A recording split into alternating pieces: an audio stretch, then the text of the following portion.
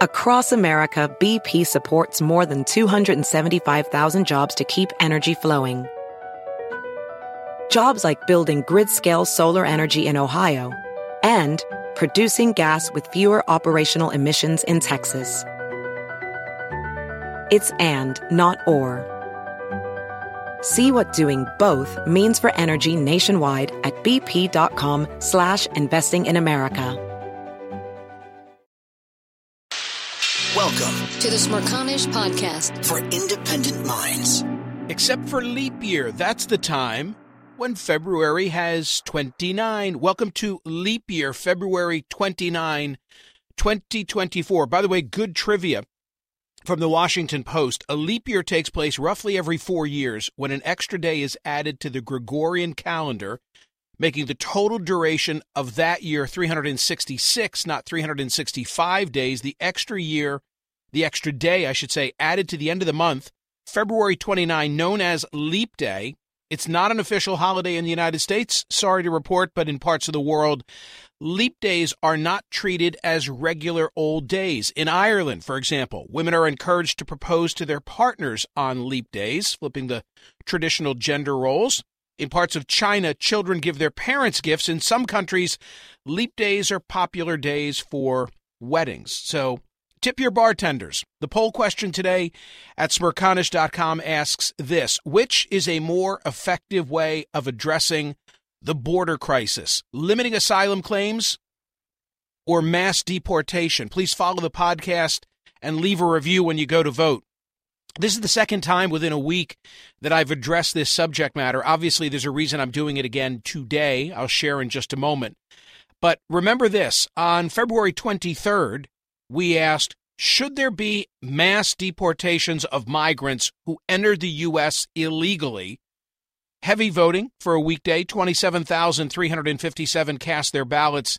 57.69% said, yes, there should, which I thought was significant. Nearly 60% agreeing with that Trumpian proposal. The reason I'm going back to the well on the border, twofold, actually. One is that both candidates are going to be there today.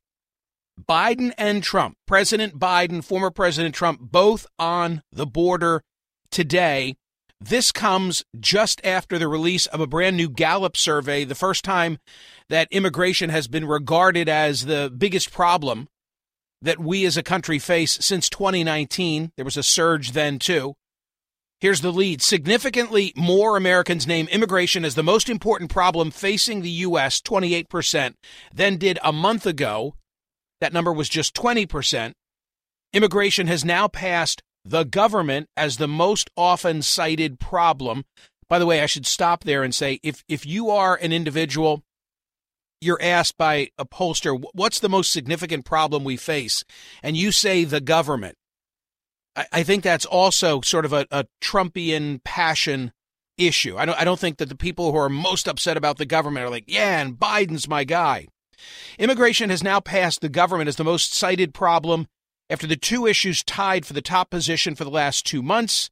The latest results, a survey that was taken just earlier this month, immigration is ranked ahead of other issues as the most important problem before having last done so 5 years ago. What happened 5 years ago? There was a surge of attempted border crossings by Central American migrants. So every time this is in the news and we see the footage, it really drives the vote. Republicans, typically the subgroup most likely to name immigration as the most important problem, 57% of Republicans say so, up from 37% in January. Independents have shown a modest uptick from 16% in January to 22% now, while there have been no meaningful changes among Democrats. The current number, 10%. So when asked, I'll say it differently, only 10% of Democrats say that it is the border, it is immigration. 57% of Republicans feel that way. This is the Smerconish Podcast from SiriusXM. Hey, the national sales event is on at your Toyota dealer, making now the perfect time to get a great deal on a dependable new SUV like an adventure-ready RAV4. Available with all-wheel drive, your new RAV4 is built for performance on any terrain, from the road to the trails, and with plenty of passenger and cargo space, plus available tech like wireless charging, you and your entire crew can stay connected. Or check out a stylish and comfortable Highlander with 3 spacious rows of seating for up to 8 passengers and with available features like the panoramic moonroof. You can sit back and enjoy the wide-open views with your whole family. Plus, both RAV4s and Highlanders are available in hybrid models, so no matter your style, you can drive efficiently and save on gas. Visit your local Toyota dealer and check out amazing national sales event deals on RAVs, Highlanders, and more when you visit buyatoyota.com. You might be right. It's simple, but something you almost never hear in politics today, with each side more concerned about scoring political points than solving problems. I'm Bill Haslam, a Republican. And I'm Phil Bredesen, a Democrat. We're former Tennessee governors, and we invite you to listen to our podcast, You Might Be Right. Join us and guests like Al Gore, Paul Ryan, Judy Woodruff, as we take on important issues facing our country. Listen and subscribe to You Might Be Right, a new podcast from the Baker School at the University of Tennessee. The Michael Smerconish Program. Listen weekdays at 9 a.m. East on POTUS, SiriusXM Channel 124, and anytime on the SiriusXM app. Today, President Biden, headed to Brownsville, Texas, to meet with U.S. Border Patrol agents and law enforcement and local leaders. And yes, it's the same day that former President Trump will also be on the border. He's headed to Eagle Pass. Eagle Pass is, the area that you often see on the news, pardon me, in Texas. As a matter of fact, I made a comment to Dan earlier in the week that I read a story, and we had it at smerconish.com, just in terms of the psychological impact on our first responders at Eagle Pass, because they've had to see and deal with so much tragedy. So Biden's proposal, we think, is to alter the asylum rules. The president making immigration a core campaign theme now. He's trying to. His proposal is to address the asylum rules. He's contemplating executive action that could prevent people who cross illegally into the United States from claiming asylum. This would suspend longtime guarantees that give anybody who steps onto U.S. soil the right to ask for a safe haven. He also is trying to, meaning Biden, got to keep my presidents separate here, he's essentially borrowing from the bipartisan Senate bill that Trump was able to kill, even though he's not in office, by laying down the law and telling Republicans, hey, he wanted it to happen on his watch, if at all. That component that Biden likes would essentially shut down the border to new entrants if more than an average of 5,000 migrants per day tried to cross unlawfully in the course of a week, or more than 8,500 tried to cross on a given day. So could be today that the executive action comes because the State of the Union looms for March the 7th, and Biden wants to do something before then. Trump, of course, immigration, very important to his campaign. Some very strong language has come from the former president as well as his campaign, including the fact that they would immediately launch the largest domestic deportation operation in American history.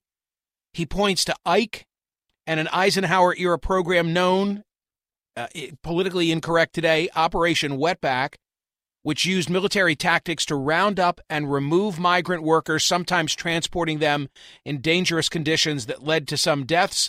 The quote that I'm referring to was from Caroline Leavitt, who said Americans can expect that immediately upon President Trump's return to the Oval Office, he will restore all of his prior policies, implement brand new crackdowns that will send shockwaves to all the world's criminal smugglers, and marshal every federal and state power necessary to institute the largest deportation operation in U.S. history.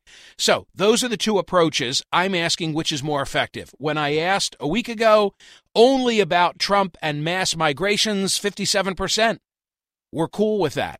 Okay, now I'm asking differently. As between redoing the asylum rules or the mass migrations, and some of you are saying, well, why not both? Because I'm making it a binary choice. I want to know which one of these you think is more effective. Which is a more effective way of addressing the border crisis? Limiting asylum claims or mass deportation? Today should be a really interesting day to watch each of these candidates address what is right now, according to Gallup, the most important issue to voters. Go to smerconish.com, cast a ballot, follow the podcast poll.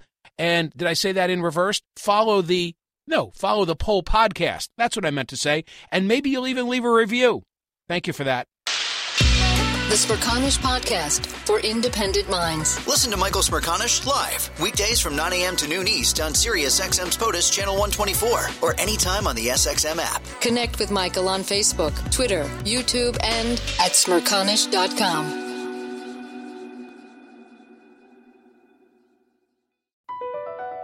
Across America, BP supports more than 275,000 jobs to keep energy flowing. Jobs like building grid-scale solar energy in Ohio and producing gas with fewer operational emissions in Texas. It's and, not or. See what doing both means for energy nationwide at bp.com/investing in America. Meet Stacy. Stacy's on the hunt for a new pair of trendy glasses. Call me picky, but I just can't find the one. Luckily for Stacy, Walmart Vision has virtual try-on. Now she can try on hundreds of frames virtually, then upload her prescription and get new glasses delivered right to her door. Really? Yeah, really. Well, the hunt just took a turn for the better. Buy your next pair of glasses with virtual try-on from Walmart. Welcome to Easy Eye Care. Welcome to your Walmart. Restrictions apply. See walmart.com for details.